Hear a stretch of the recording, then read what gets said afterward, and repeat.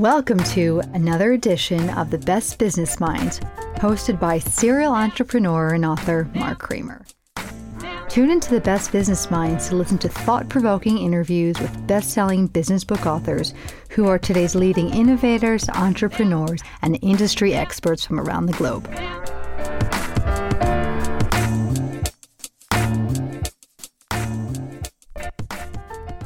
Welcome to another edition of The Best Business Minds, where we interview business leaders and academics that write thought-provoking books.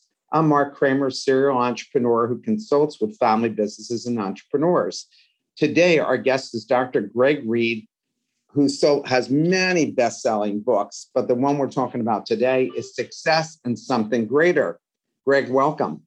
Hi there. Academia is not my middle name by any means, by the way. You got a PhD. Well, I got a couple of them, but they're those honorary ones. It was so interesting. I had a bucket list when I was a kid, like everyone, right? And my last thing on my bucket list was to get a PhD.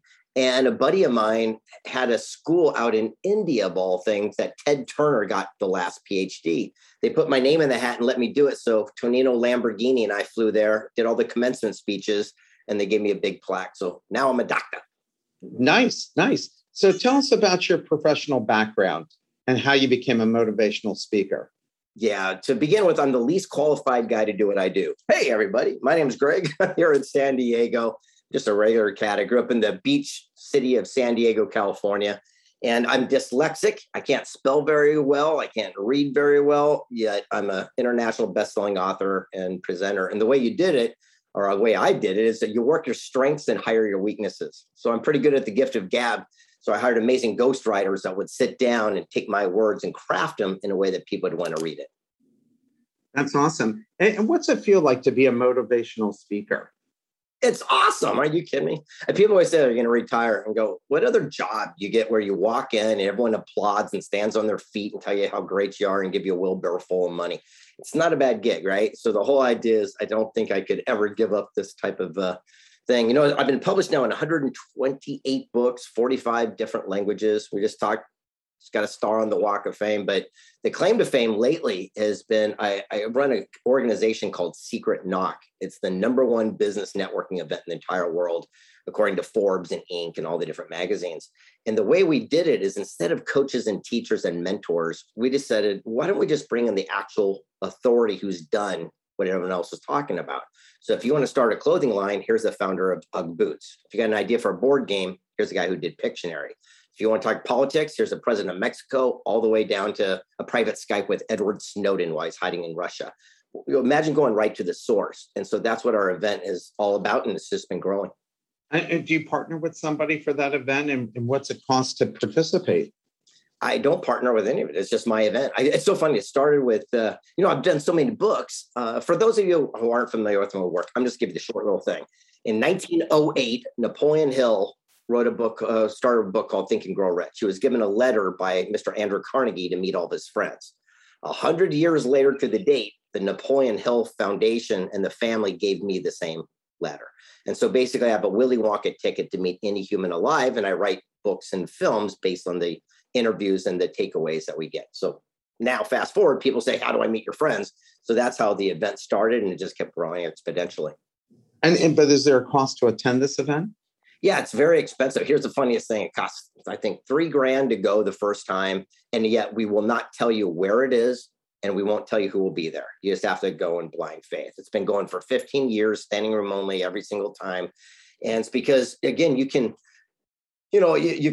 do this one time, but if you don't, perform and deliver, then people are going to go talk smack. So what we do is we say, if we're going to have, a circus with 6 clowns, we better throw in a whole bunch of animals and people jumping out of cannons as well. And it keeps growing exponentially. This last time was kind of cool. We had the Little River Band come do a private concert. We had Dr. Joe Dispenza come in. We did a live brain scan on Gary Busey, the actor on stage, to see how that wild brain thinks. Yeah. All the way down to, it was pretty spectacular. I'd be scared if they did a brain scan of myself. There'd be like that little Tweety bird in there, right? We all have the self-talk, and it's so interesting to see where it fires. And then more importantly, can you reprogram the brain so that it starts firing in a different area? And that's what we're studying right now. How many people come to your event, this big event that you run? Well, it depends upon the venue. I move it around. That's what I'm saying. You don't know where it is. I don't even know where it'll be in March. So all I know is it'll be in San Diego. And we look for different venues so no one can just creep in and find us. Right. And by doing it that way, it's kind of cool because when people show up of authority, they don't have to bring Secret Service and stuff like that with them. And it's kind of, it's pretty spectacular. I got to tell you, if you ever get a chance, secretknock.co, you fill out an application, come check it out. It'll change your life forever. All right. Enough of that stuff. Well, it's interesting for sure. So what's the hardest part? One of the things I did want to know was, what's the hardest part of being a motivational speaker? I guess if you did it as a full-time job, like I run 6 different corporations. This is just like a side hustle at the highest degree, I guess, if you'd call it that. So if you're working as a full-time position, it would probably get in paid speaking gigs that would cover your work-life balance. Yet I don't have that situation. I'm very fortunate that people come to me to ask me to go speak, so I don't have to beat down the street. So I'm very lucky. And so what was your first entrepreneurial venture? Oh my gosh, 14 years old. It's interesting. When I was a kid, I liked nice things, yet I couldn't get a job. I was too young. So I took my dad's lawnmower and I went door to door on the neighborhood, and I got the neighbors to pay me $10 to mow their lawn. And then I hired the other kids in the neighborhood for $5 to mow the lawn for me. So I was just a foreman. And it was so funny. I got so much smack and trouble for that because I was taking advantage of the kids, yet now I'm awarded and celebrated for doing the exact same thing. And did you have one entrepreneurial hit that really made your reputation? I wouldn't say a reputation, but I from age 20 to 40, I only had one job. I was in advertising sales. I grew a company from just an idea and ended up selling it for a lot of money. And then people kept asking how I did it. And I said, well, I listened to these tapes. I went to these seminars, and someone says, you should do that. And I went, all right, that's a good goal. So I went full force, and here we are today. And it's really interesting. I've been doing this for 18 years. And it's been really, really neat. One of my quotes, the first book I ever did was called The Millionaire Mentor. And it's not because I, work with millionaires. I mentor inner city gang kids in San Diego. Happen to be successful. So I drive up in the new car. They'd say, here comes my millionaire mentor. Well, when I did this book, I was turned down by 268 publishers in a row. And the 269th one said, we'll do your book, but change the title, beginning, middle, end. I told you, it's sucked. I'm dyslexic. I can't spell, right? So I got a ghostwriter. They redid it, and it went on to inspire lives literally around the globe. But what's cool about that story is one quote from this book, I'm going to say it, was shared 37 million times. I guarantee everyone on this call has heard my quotes before, but you just don't know their mind. You see on coffee mugs and bumper stickers. But this one says, a dream written down with a date becomes a goal broken down becomes a plan backed by action makes your dreams come true. 37 million times last year. Yet I was turned down by 268 publishers telling me every reason why I couldn't do it. And I realized I would never let another person or myself talk me out of what I knew to be true. And a lot of people don't believe it. So check this out. I pulled this out for you. These are all my rejection letters. These are all the people that told me that I would never make it as an author. And it's really interesting because so many of these people are now my friends and allies because I do so many books. And every time they start giving me smack, I pull out the rejection letter and say, remember when you said, right? I know a lot of people carry those rejection letters, and that's fuel in the fire for them. Lisa Scatolini, a very famous mystery writer, said she got rejected by a whole bunch of publishers. And then one finally said yes. And now she is, they call her the female John Grisham, and she's been a best-selling author for 20 years. Yeah, exactly. All around the world. And that's the whole thing is, look, there's obstacles, there's opportunities, everything's around us. But the whole idea is to never let someone talk you out of what you know to be true. Not what you hope or you wish or you believe, but what you know. So when you're in the heart of hearts where you go, look, I know I'm onto something good. That's where I stay the course no matter what. Even when we're making movies and doing TV shows and things like that right now, just never let another person talk you out of what you know in your heart of heart.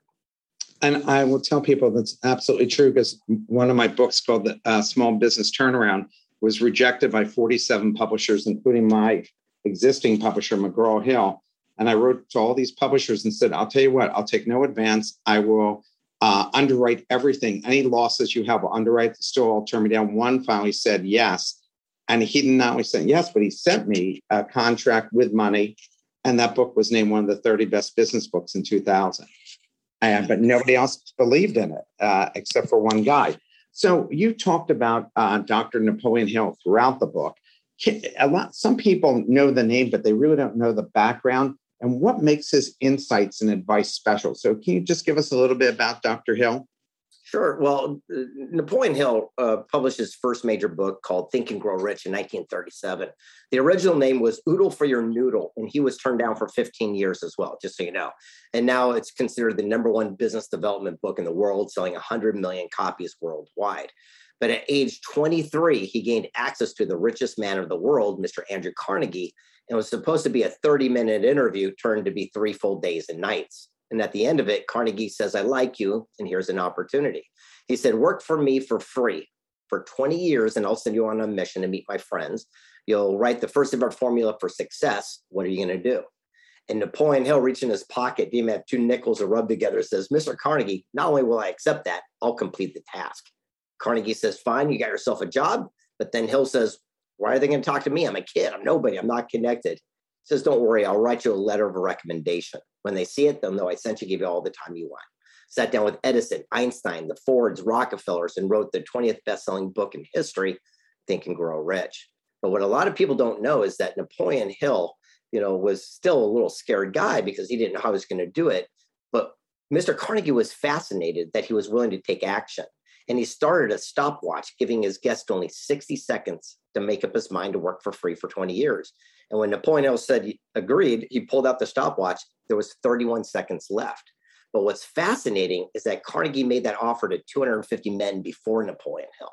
He was the only person to say yes, because most people get something called the bad case of the one size. I'll take action once I get the big break, once I get the kids out of the house. But the people that take action when the golden opportunity arises, they're the ones that we tell the stories about. So in the book, you talk about the great magic key. What is that? And by the way, so just so you guys also know, for those, I'm sure everyone's heard of Think and Grow Rich. Well, the last book he was supposed to write, Napoleon Hill, before he died, was called Success and Something Greater. He never got a chance to because he passed away. So the Napoleon Hill Foundation gave it to Sharon Lechter and myself, and we wrote the book. So what we did is we sat down and interviewed some of the most amazing human beings alive to find out what their secret sauce was, if there was such thing as a magic key. And again, I think the magic key keeps changing for me, but it goes down to a reoccurring theme. And I saw some of the questions you wanted to ask me, but it goes down to this: PMA for me, positive mental attitude. The magic key for me is positive mental attitude. It keeps going down to, as I realize, if you get in front of a bunch of venture capitalists and you've got the greatest business plan, but you're dull, chances are you might not get that deal. But you could have the worst business plan, but have positive mental attitude and enthusiasm and be so passionate about your thing that you get other people excited. And I realized that that single thing can literally catapult your life and success. Again, I have experienced it and know it to be true from raising money for an insurance venture I did.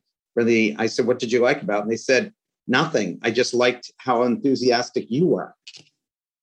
Yeah. It's so funny because people are always looking for the magic bullet. And what it comes down to is, don't be a jerk. It's pretty easy. And Napoleon Hill always talked about success principles, but he also called the 3 causes of failure. And the 3 causes of failure was 1, procrastinating, putting off till tomorrow what you can do today. 2, quitting before the miracle happens. And the other one was the inability to get along with other people. He says, if you could get along with other people, and again, have PMA, amazing doors of opportunity will start unveiling themselves. It's so funny. Right now, I'm working on a new book. It's called The Secret of Happiness. And the concept is, I'm wondering, is there an actual ROI for happier people? Because I'm realizing that happier people have less medical conditions. They have better looking spouses and nicer cars. And I'm like going, is there actually an ROI to people that live a positive life? And they do live longer. I've seen studies that Harvard's done where they typically live into their 90s. So you're onto something there now, and we'll have to bring you back for that particular book, right, when that comes out.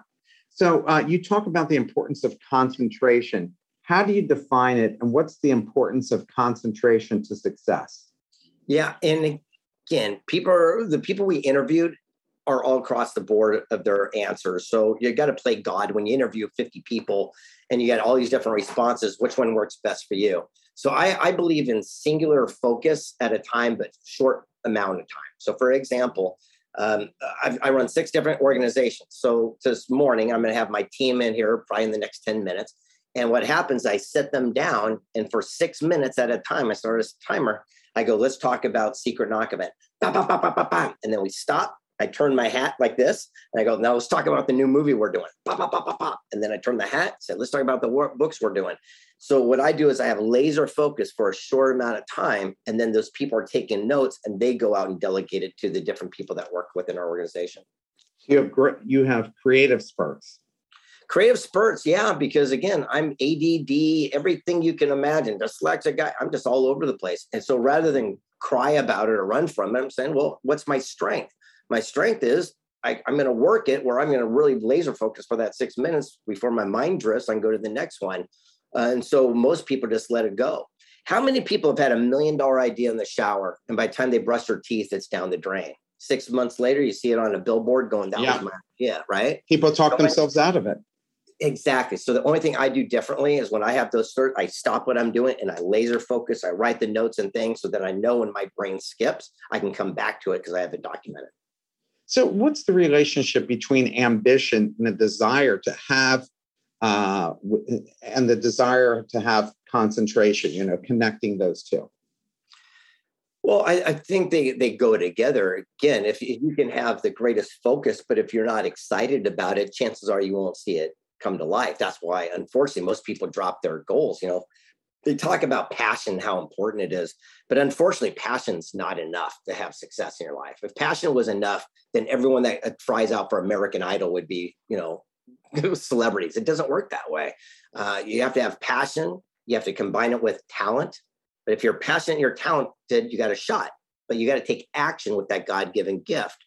But more importantly, you have to associate with someone in that industry.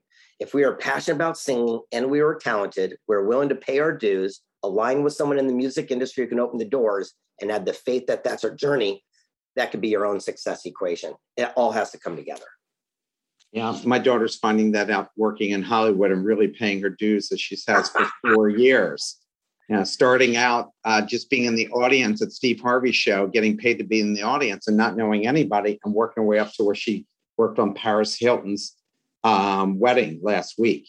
So, that's what it requires, just like you're telling people. Why do motivational writers always tell the reader they need to see a vision of themselves succeeding whatever they aspire for?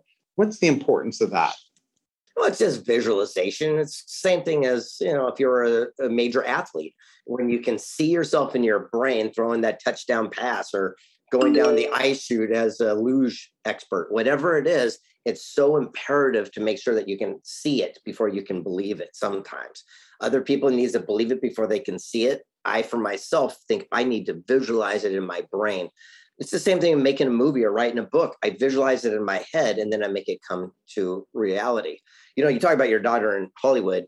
Oprah Winfrey had a great quote and it changed my life. And I rarely say that, but it really did. She said, if you want to be in the media, become the media.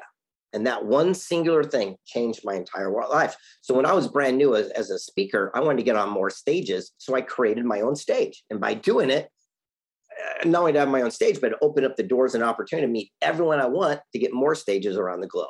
When I want to be an author, same exact thing. Well, now in movies, that's where we're doing right now in the whole media channel. So this, right there, it's called Wishman. It's interesting. At Secret Knock many years ago, the founder of Make-A-Wish was at my event. His name is Frank Shankwitz. And I said, Frank, what was your wish? He goes, what do you mean? I go, you're the founder of Make-A-Wish. You grant wishes to kids. What was your wish? And he says, no one asked me. I says, holy smokes, whatever you want, tell me what it is. I want to be the guy who grants your wish. And he says, I just want my story to be told so my grandkids will know I did something. So he signed over his life rights. I said, Frank, I'm going to make it into a major feature film. Just know I've never made a feature film. And he trusted me. And it took 6 years and trials and tribulations. But when it came out in 2019, we actually made the short list for the Oscars on the ballot, and we trended worldwide on Netflix for a year and a half, and now we're streaming everywhere around the globe. What's the movie? It's called Wishman. And the moral is, right. Yeah, that everyone can be a hero, right? Everyone's seen it all over the place. And that was created right here at this desk, that movie. And here's how it was done. At this computer, at this desk is how it was done. I go, I got to get started, but I know no one in the industry. I said, so I need a screenplay. I go, how do I get a screenplay? So I ran an ad on a secretive website called Craigslist. Don't tell anyone about it. For $25, the guy answered it. Theo Davies wrote the screenplay, directed the movie, produced it with me, and we won awards all around the globe. There is no excuse. Everything's at our disposal, but we have to take action. Who starred in that movie? We had so many actors in that. The actual star was Andrew Steele, a new guy from Australia who came for a year and a half to live with Frank and learn all of his dialects and things of this nature. But we had every movie star from, Robert Pine to, Danny Trejo and, everyone in between in this thing. I'm a Danny Trejo fan. I just read his biography about 4 or 5 months ago. And just amazing. Yeah. But the moral is that everyone can do it. And they go, well, it's easy for you. No one knows me. I mean, look, everyone watching this, you've never heard of me before. And guess what? When I called Hollywood, they didn't either. The only difference is I had a positive mental attitude. I had a goal, a vision in my head. I could clearly explain what that vision was. And over time, found enough people to come on board to make it come to life.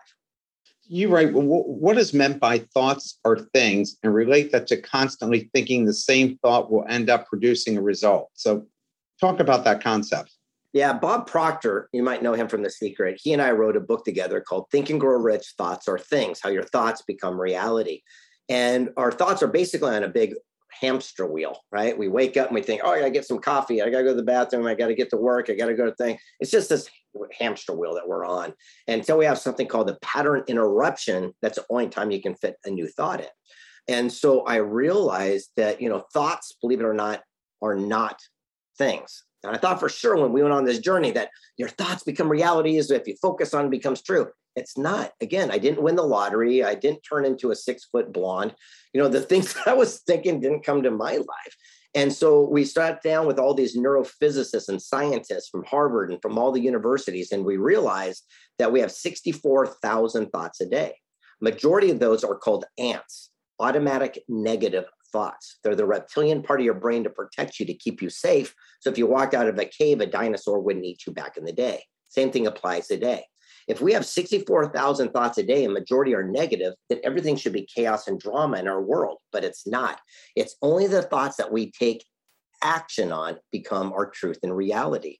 So the whole idea is people say, I can learn everything about you by the people you hang out with. I say, I can learn everything about you by the exact circumstance which you're at, because your thoughts and your actions become your truth, and we are where we choose to be. Why does it take 3 to 5 positive thoughts to push out one negative one? And what does it mean in terms of people maximizing their potential?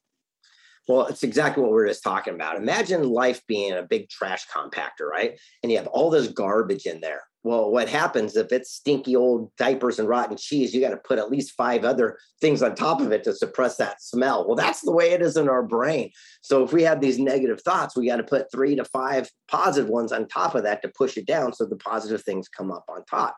So for myself, it's almost like having the courage to say stop. And what that means is, if I walked into your house and I had a trash bag and it was full of that nasty stuff, and I opened it up and started dumping it on your living room, guarantee someone's going to come out and go, stop, what are you doing? Get the hell out of here.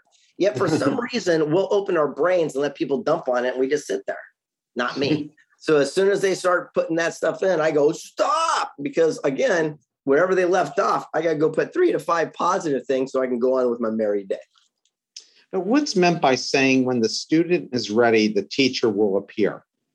It's reticular activator system. It's RAS. So right now, if I said light switches, everyone look around for a light switch, boom, there's a light switch. Now it's already there, but until you look for it, you don't see it. It's the same thing. You get on the vehicle in your car and you say red Hondas and you see red Hondas. When a student's ready, a teacher appears, because Rumi, the philosopher, had a great quote: whatever you seek is also seeking you. When we open our eyes, no matter what it is, it starts magically appearing. So I'll give you an example. I'll take something weird, monkeys. So I guarantee monkeys within 48 hours, everyone will see a monkey somewhere. And the whole thing is you never would have noticed it if I didn't say monkey. See how I said it 3 times? So I planted into your brain, monkey. So as soon as you see a monkey, you'll know it came from me. That's when you mentioned the example about cars. All of a sudden, you were looking at this one car, and now you notice all of those cars on the freeway. Exactly. Which I thought was really interesting. Can you explain the concept of repetition compulsion and what does it mean in terms of achieving or not achieving your goals? I've got to change of philosophy on this one. So what's nice is that a good writer will write about what they need help with the most. And remember, I did this book many, many years ago. And so you progress as you go. So at one time, I believe that we need repetition over and over and over to ingrain into our brain.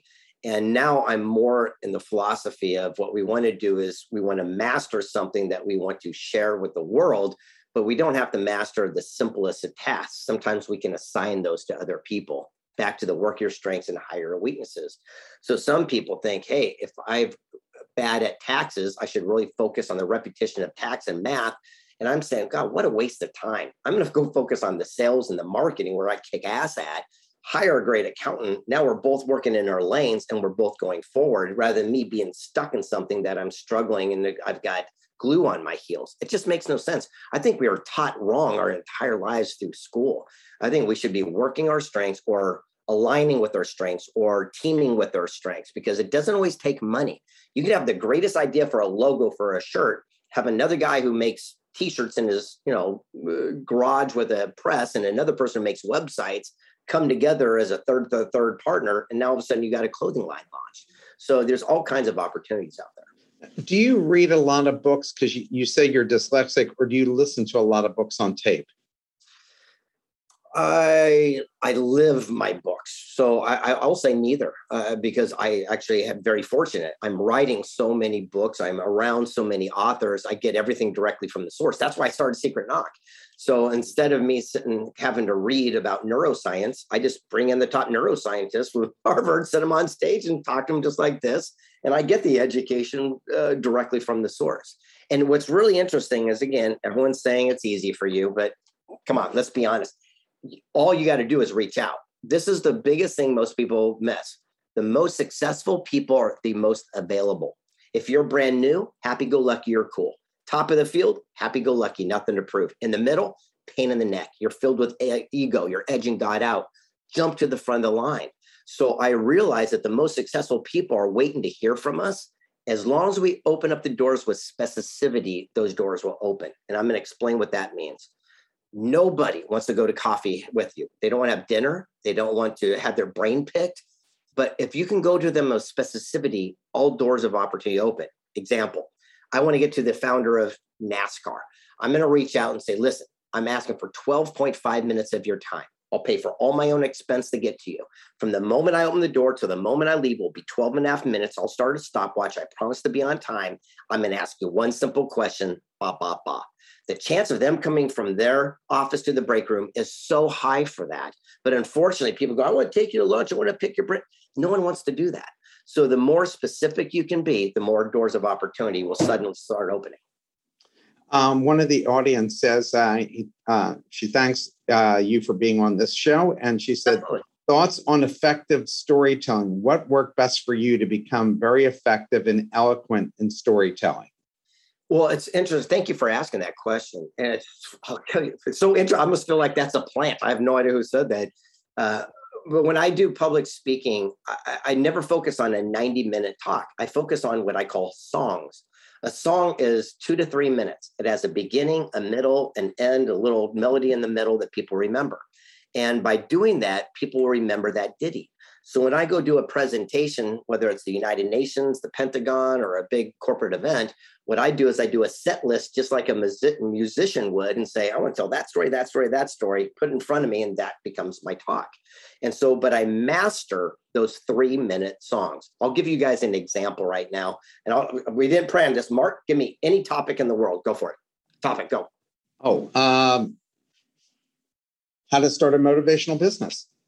You know, it's been said that we're a reflection of the people we hang around the most in our income, attitude, and our lifestyle is the average of the group. If you hang around champions, you become one too. One of the greatest ahas, the greatest takeaways I ever had was a motivational great who was not a motivational speaker. His name was Steve Wozniak. Now, you know him from starting Apple Computers. And I asked him, I said, how is it that you and Jobs had so much success in your life? He goes, that's easy. He goes, we embraced our lack. I go, what do you mean? He goes, we embraced what we didn't have. We didn't run from it. We ran toward it. I said, give me an example. He says, well, when these microchip processors came out, they'd have machines that go from point A to point B with 20 chips. They had all the money of God. He goes, we could afford only one of those chips. He goes, Jobs sold his car. I sold my calculator. We pooled our money to buy one of them. And he says, so I would take those big machines that go from A to B with 20, pull away 5 and get it to work with 15. I'd pull away 5, get it to work with 10. Eventually, we went from A to B using our one chip. He goes, but we were not trying to be innovative or cool or aerodynamic. We could afford one chip. But by embracing that as an opportunity, we found the shortest, cleanest path. And by doing that, we changed the way people do personal computing for the rest of the world, for the rest of their life. He says, where could you be right now in your own business if you stop looking at something as your greatest challenge and obstacle, but it could just be your greatest blessing, greatest opportunity in disguise. All right, there you go. There's a story, right? So that's a song. So right there, I mastered that song, and I've told it so many times that I know where to hit, where to smile, where to think. And so what happens is I have so many songs that no matter what someone wants me to talk about, I've got a song for that. Great. Here, another question from the audience. What is the most interesting book you've read recently? Gosh, again, I'm not a big reader. I digest the contents of it. Like I said, Audible, or I go meet with the authors and sit them down where I get the gist of it. So, you know, some of the greatest books I've ever read, for example, my number one author, his name's Jim Stovall. He wrote a book called The Ultimate Gift. And if you ever get a chance to read that book, I mean, I recommend that more than any book I've ever written or any part that I've ever been part of.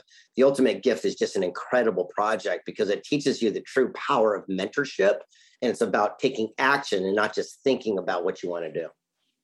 Another question from the audience. How important is establishing a routine in your daily activities, such as keeping with early to bed and early to rise to be successful? Yeah, I call bullshit to that. It's like one of those type of the things that, you know, people say usually because they have no, personal ambition because they have to create something for themselves. But I wake up when my eyes decide to wake up. I created a life that I live a life without an alarm clock.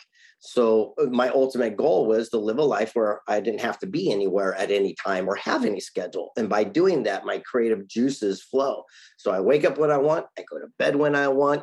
And more importantly, I get to produce and create so many amazing things because I'm doing it without having a time system that I'm trying to keep up with. Because if I'm thinking I got to get from here to here and here to here, how am I possibly going to come up with the next idea for the next movie or book or inspiration that I'm learning along the way? You're disciplined and you're structured, but in a different way than people think of discipline and structured, right? Not really. Because you have to be very disciplined to do all the things that you've done. I delegate. That's not true. I disagree. So all I have to do is you got to put the right people in the right place. Look, I'm just being straight. You're asking me a question. Yeah, for sure. I know everyone wants a different answer, but it's not that way. So for myself, I have team meetings on Mondays and Fridays. And I know at 9 or 10 o'clock, when people roll in, we're going to have a list and they sit there and say, here's where this is at. Hey, by the way, here's Secret Knock. Boom. Here's how many attendees are coming. Here's the speaker lineup. Here's where we're at. Here's the revenue. Here's where we're at. Great. Boom. Hey, by the way, your next book. Here's where we're at. Here's on chapter thing. This is what our publisher said. Boom. Next one. Hey, the movie. Here's where we're in casting. And so it happens. Then I go, okay, delegate this, delegate this, delegate this. Here's what we're going to do. And then I have people that I trust. And here's what most people are missing. I actually delegate and get the frick out of the way and I let them go do their job. Again, if I was a great casting guy, I'd be doing it. I don't know how. So I signed that to someone to go do the casting. What a concept, right? So I believe in great leadership. The greatest leader should have the most free time known to man. And that's what I realized why I get access to all these famous people, because the most successful people, the most powerful people have the free time because they understand the power of delegation so they can get out of their own way. There's a new book, The Power of Delegation. Yeah, exactly. I was lucky enough to read Think and Grow Rich service. Yeah, absolutely. Excellent. PMA is the key. I know it's interesting because even W. Clement Stone, which was the person who really helped Napoleon Hill become famous. Yeah, I've read his stuff. Yeah. Yeah, well, they fought friendly. They friendly fought because Napoleon Hill said the number one characteristic for success was definite major purpose. And W. Clement Stone said, nope, it's PMA, positive attitude. And they debated this. And it was like one of their friendly little debates over and over and over. And again, I agree with W. Clement Stone and I disagree with Napoleon Hill in this aspect. Because again, you can have that definite major purpose and goal and things like this, or you can have that passion, but passion isn't enough to get going, especially to see it through all the time. If passion was enough, then again, everyone would be a famous musician or movie star or whatever. But it's the action behind the law of attraction that makes your dreams come true. You got to think it, feel it, get off your backside, take action, you can have it. Another question from the audience. Any suggestions how a person who is neurodiverse and having many issues in social communications to lead a better quality of life, he does not fit in your principles for success? Okay, is the question, how can they do it, or have I met somebody who does that? Well, I guess you could say both, right? Yeah. Well, this is a very interesting little fun fact. So I am a introvert and extrovert at the same time. So here's the situation. If I'm on stage or if an event is around a presentation, I am the life of the party. I am the funnest guy in the world. But if I go to these events where I don't know anyone or a dinner party, I'm a little wallflower in the corner and sit in the thing. So I have two sides to me. So I understand that feeling and I enjoy my downtime and my free time because, again, I like to be by myself as well. So I think most people that have any type of public eye, there's also another side of them as well. One of the questions from the audience is, how would you describe your life philosophy? Well, here's always speak the truth. Just don't lie, cheat, and steal. It's pretty interesting things. That's how I raised my son. That's our concept. If you do what's right, amazing things start coming your way, even when it's hard. And we have a philosophy is you do what's hard and the rest will be easy. And what does that mean? Well, if we've been putting off a tough conversation or doing your taxes or, something that's hard, as soon as we address that and get it out of the way, everything else is cakewalk. So for me, when I wake up, I think of what's the toughest thing I've got situation, and I deal with that first. And by doing that, my entire rest of the day is pretty much a cakewalk. But most people do the little stuff and they keep pushing off that tough thing. And then they keep pushing off down the road. And the most successful people deal with that head on. So for people who have consistent negative thoughts because they believe they will fail, how does one retrain the brain so they think positively that anything is doable, or they're at least willing to try? Yeah, I'm not a psychologist.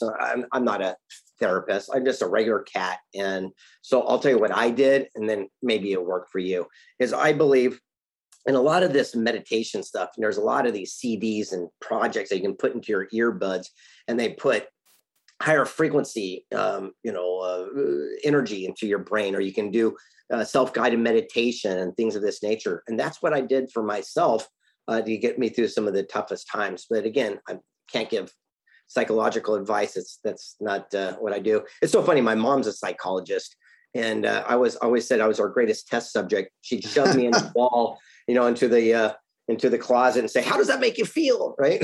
So that's pretty awesome. So how do you find your true purpose? Because many people think they know what they want to do, or they just set monetary goals. But how do you find your purpose that leads you to a content life? What's your experience on this? Again, back to that purpose thing. I don't know if I'm on that wavelength. Look, so many people talk about purpose. They talk about legacy. And again, I'm sorry, I'm just going to call bullshit to it. And the reason is that there's no such thing as legacy. There's just no such thing. And it's all made up. And it's what we do is we train our brains to make us feel good while we're alive. But all we have is here and now. And if you don't believe me, let me ask you this. And I do this at my seminars. I sit there and say, everyone stand up and say, look, if you know your father's first name, stay standing. And everyone stays standing. I say, if you know your grandfather's first name, stay standing. How about your great grandfather? And then there's only like 8 people left. And I say, how about your great great grandfather? and everyone's sitting down. I'm going, look, talk about legacy. That's your own blood. That's inside your blood right now. You are those people and you don't even know their name. That's how much your legacy is. You're lost as in third generation. So the whole thing is what we can do is kick absolute ass while we're alive right now, do the very best we can. And hopefully we can leave the better world for the people that are within our sphere of influence so that they carry that torch to the next generation. But that's about the limit to it. So that's my belief system. It's so funny that back to the star, I'm 58. I'm an old guy. My kid's 9. I go, he's never going to go to my grave. But for the rest of his life, when he goes to Vegas, he'll go, hey, that was my dad. That's why it was such an honor to do. And I know I talk about my son a lot because it was kind of cool. I'll show you this. When he was a kid, he's 9 now. When he was a kid, 7, he did an album. It was the #1 album on all of Amazon. Isn't that crazy? And it was spoken word where he does a mantra. And every night before he goes to bed, he goes, my name's Colt. I'm happy. I'm powerful. I'm brave. I'm wise. I'm worthy. I'm successful. I help people. And he says it every single day. And my friends put hip hop music to it, went off. And now he has his own Spotify channel. Go figure, right? And at 9. At Wow. 9. Well, he did it at 7. Now he's old at 9. And old at 9 now, it's kind of cool. We had an epiphany last year. And here's the epiphany. Someone asked me, says, do you give your son money to do things they don't like to do for allowance, like pull the weeds, make the bed? I go, absolutely. I'm going to teach my son the power of money. And they said, Greg, that's too bad. You're destroying your son. I said, what? And right now, I'm going to give you a paradigm shift that maybe you'll do like I did. Blew my mind. It says, you're training your boy from the earliest of memory. The only way to get paid money is to do something they hate. And I said, holy crap. So I sat him down and says, Colt, I go, you're kick tail at making these TikTok videos and Instagram memes. I go, look, I got 1 million followers. From now on, I want you to make my stuff for me. I'm going to pay your allowance for doing what you thrive at. And by the way, to live in this mansion and live the lifestyle you do, we're going to call that contribution where you do your bed and things. And he said, okay, change everything. And so now when he comes up, he never says, I can't afford something. He comes up and says, hey, Dad, how can I afford this? How can I make you some memes so I can get this? And it changed everything. So he's learning now from the earliest of age to get paid to what he thrives at and what he excels at so he can have anything and everything he ever desires. The genes are very strong in your family, that's for sure, for how he's turning out. You provide a story about Lisa Copeland, who brought fiat to the U.S., and she warns businesses not to let mediocrity hold them back. How do you screen for mediocrity, especially in a fast-growing business where you're just trying to add bodies quickly? Well, good enough never is, right? So good enough never is. It's always about going above and beyond. Like I said, even with our event, Secret Knock, I make sure that we always go so far beyond the level of expectation so that people go on and tell their, other people about it. When I was doing this one book here, it's called Wealth Made Easy. When I was hanging out with Mr. Lamborghini, I asked him a question. I said, why is it that you and your dad created so much success without a commercial in your life? And here was his answer. He says, all you've got to do is create a product, good, service, or experience that people will save their money to happily hand it to you. I said, what do you mean? He goes, Greg, no one's going to save their money to buy your book, but they'll cash in their 401k to drive my car. He goes, no one's going to spend $3,000 a night to live in their own apartment, but you're going to cash in the family vacation fund to go to Anaheim and give it to a mouse with big ears. He goes, if you can create a product, good, service, or experience that people save their money to happily hand it to you, you'll never run out of revenue. Interesting. That's a good way of looking at it. You give examples of people who have come across great adversity from tragic circumstances to learning disabilities. Do you think you were either born with resiliency or you're not? Or is it something people can be taught? And if so, how? So can people be taught to be resilient?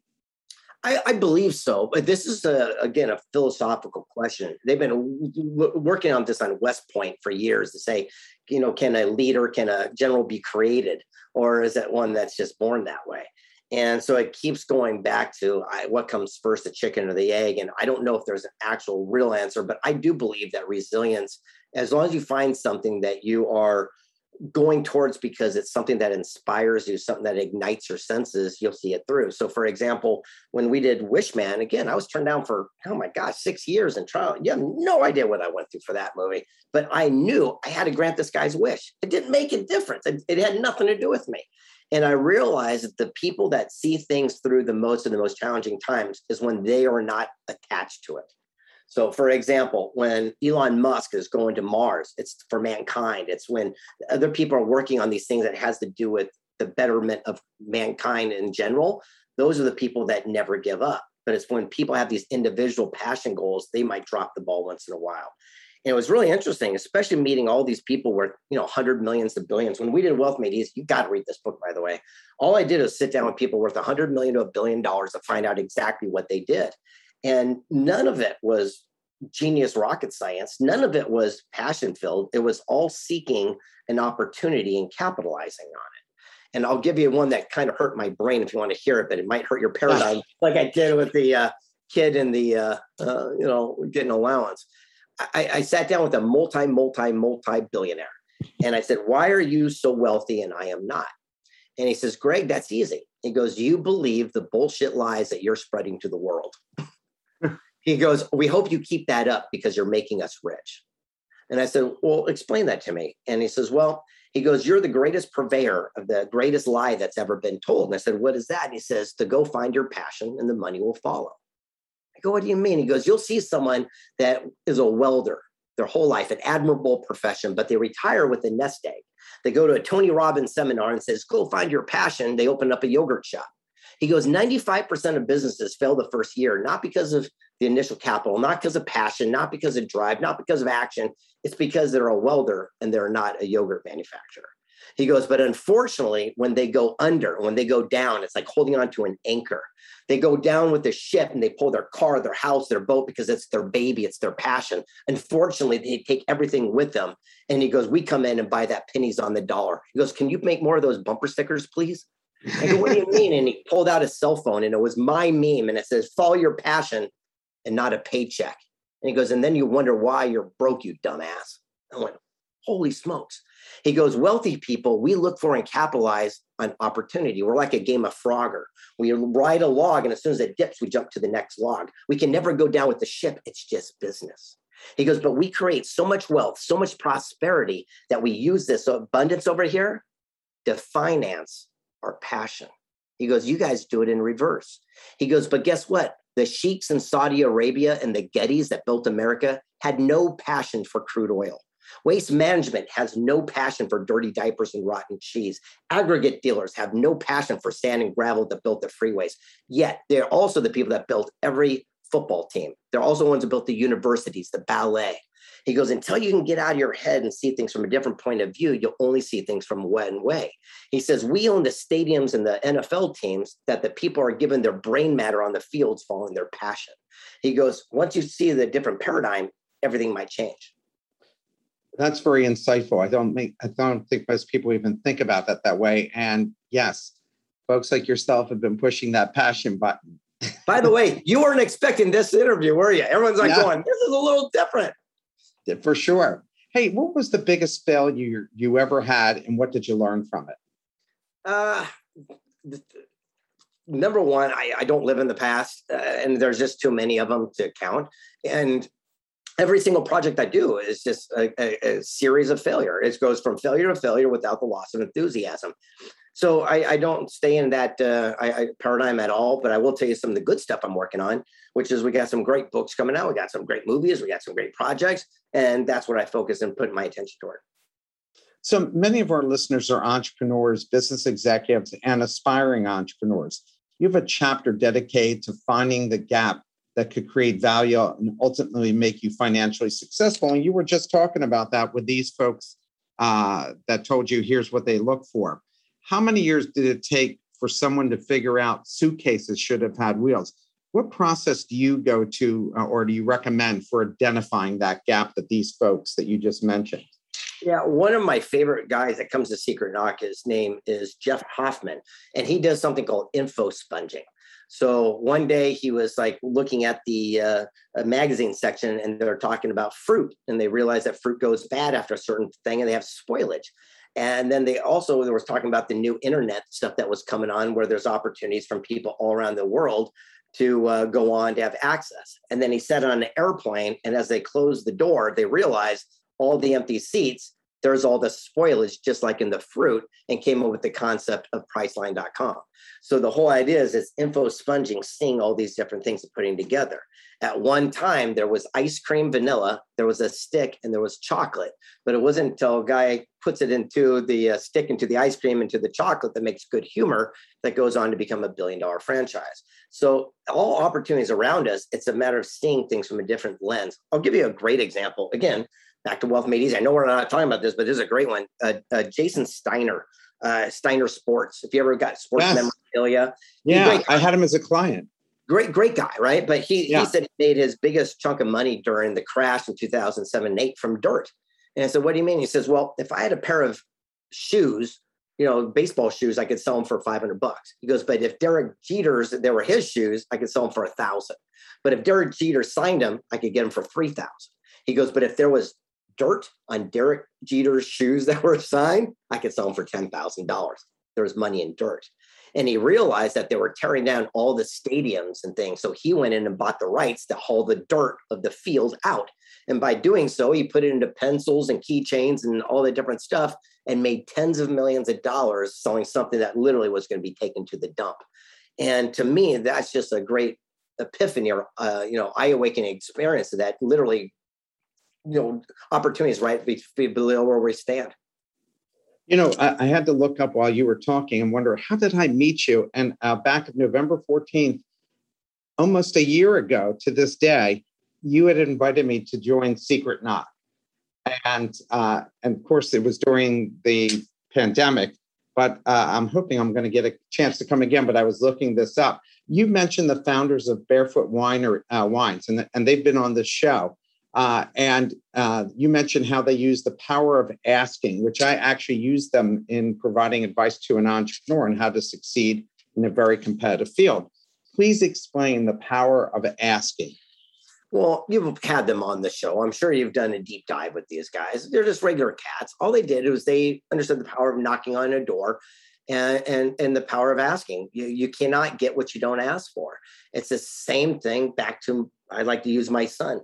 The other day, we're driving him to school and he was asking me for something over and over and over. And I go, Colt, I got to know, why is it that you just won't stop asking me for this? And he says, well, that's easy. He goes, I'm not going to let a simple no keep me from what I want. And I went right out of the mouth of babes.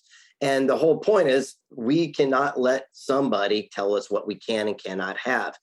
Paul J. Meyer, the billionaire, he sat me down one time and he says, Greg, your success is in direct proportion to your ability to withstand a no. He says, if you'll ask enough ladies out, eventually you'll get a date for the dance. So you talk about visionaries, and you talk about the founding fathers and about a company called Digital Insights.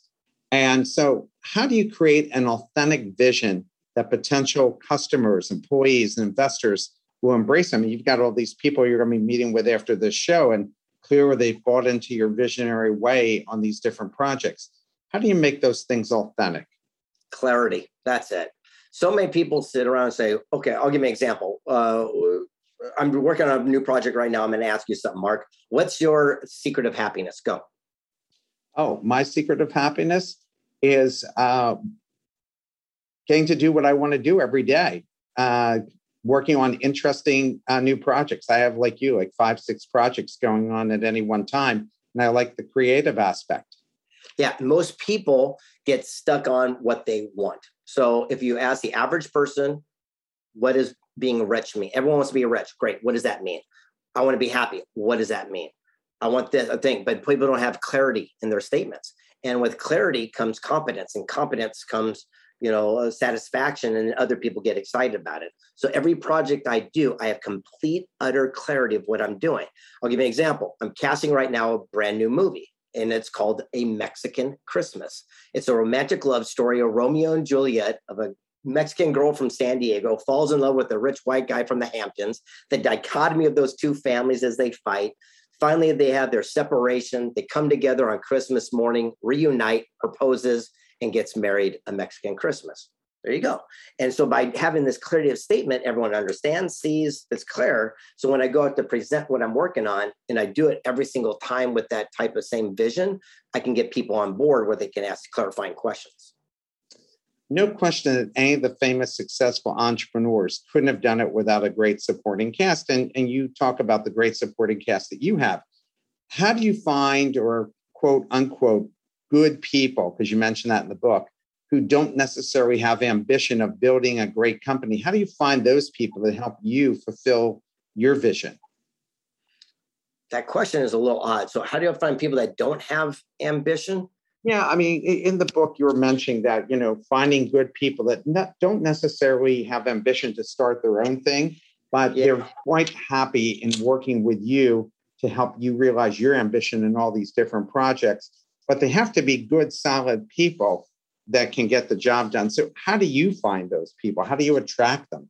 Yeah, well, that was written in a book, but again, doesn't necessarily mean that that's my belief system. So, Okay.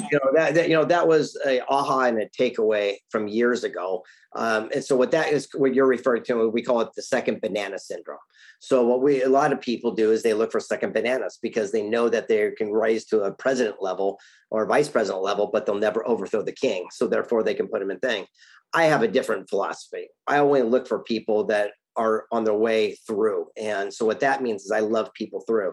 Usually each person that works with us is for a period of time. So for example, I have a new individual. His name's Kevin McLean, runs all my 6 different corporations. And we have a 3-year contract, knowing that in 3 years, if I do my job right, he will learn every single thing I need to know, or he needs to know, that he can go do this on his own or do it somewhere else. So I'm not afraid of competition or people leaving me. I want to love them through. And what happens by constantly bringing these amazing people and I share all the information with them, I'm growing exponentially at the same time. I always used to tell people, if I hire you and no one tries to hire you away from me in the next 1 to 3 years, then I've made a mistake. Yeah. And that's the first thing I say when people come in, I say, you will be headhunted by everyone, even my friends. That's normal. Get used to it. It's just part of the life. You mentioned a gentleman who worked, he was a portfolio manager and performance for Pfizer Global Research, coming to this country, not knowing anyone, but managed to build a network, to build a great network. How do you build a network when you can't go to conferences and interact with people? Well, first of all, you're talking about Mac, and Mac is the guy who was a chief medical officer for Pfizer. He's the guy who created Zoloft and helped with Viagra's and Z-Pak and all this amazing stuff. And he's the person who got me that honorary PhD with Tonino Lamborghini in India, as a matter of fact. And the whole idea is that you put yourself out there where you would like to be. For example, if I wanted to catch shark, I could not go to a freshwater stream down the field. I'd have to go to the deep sea where those are. So we understand the power of fishing in the correct fishing holes. And by doing so, you start attracting what it is that you want. And by the way, I got 2 more minutes, so we got to wrap up here. Yeah. And I appreciate you having me on this show today. And it's been exhilarating being asked some really cool, unique questions. So here are the last 2 questions, and we have time because you're usually pretty quick about. There's a piece of advice in the book about going big, then go small. What's that mean? Well, I think you have to have a big vision, and then you break it down into baby steps. It is a simple thing. So for example, when I want to make this major motion picture that I'm working on right now, I got this big vision of this big cast, these giant movie stars. It's going to cost $10 million. Now I go, okay, all I need is a cast and $10 million. And so you start breaking it down and go, well, what does that look like? And how do I do it? So I sit there and say, all right, well, what if I go after an actor and we offer him $500,000, but we'll give him 10% in an escrow account that locks them in. And so that way, even if the movie doesn't get paid, they get 50 grand, but now at least got a name star attached to it. Then I can use that star to go get another star. Then I can do this. And so I think big, and then I break it down, just like that quote said. A dream written down with a plan becomes a goal broken into steps becomes a plan backed by action makes your dreams come true. It's so important to have these baby steps along the process, and then everything's possible. Greg, you were awesome. And I'm hoping that you're going to invite me back so I can be a part of that group that you had mentioned, the Secret Knock. we'll be thrilled to have you again when you come out with your next book. Absolutely. Well, we got 128 of them, so we can do this on all of them. But more importantly, everyone, if you're sitting there going, I want to come play with you, come. secretknock.co, secretknock.co. We left the M off so no one could find us, yet they still did. secretknock.co, fill out an application, say I'm in. The next one's in March. It's going to be spectacular. I'm going to tell you right now. So you definitely want to put yourself in this circumstance. Thanks for having me on, champion. All right. Wonderful. Everyone have a great weekend. Thanks again, Greg. And you have a great, safe weekend. And everybody have a wonderful Thanksgiving. We will not be on next week. Thank you for listening to another episode of The Best Business Minds. Tune in every Friday at 12 p.m. Eastern Time for our live recordings. Go to www.thebestbusinessminds.com for more information and follow us on LinkedIn and Twitter to be kept up to date with our upcoming guests and other bonus material. See you next time.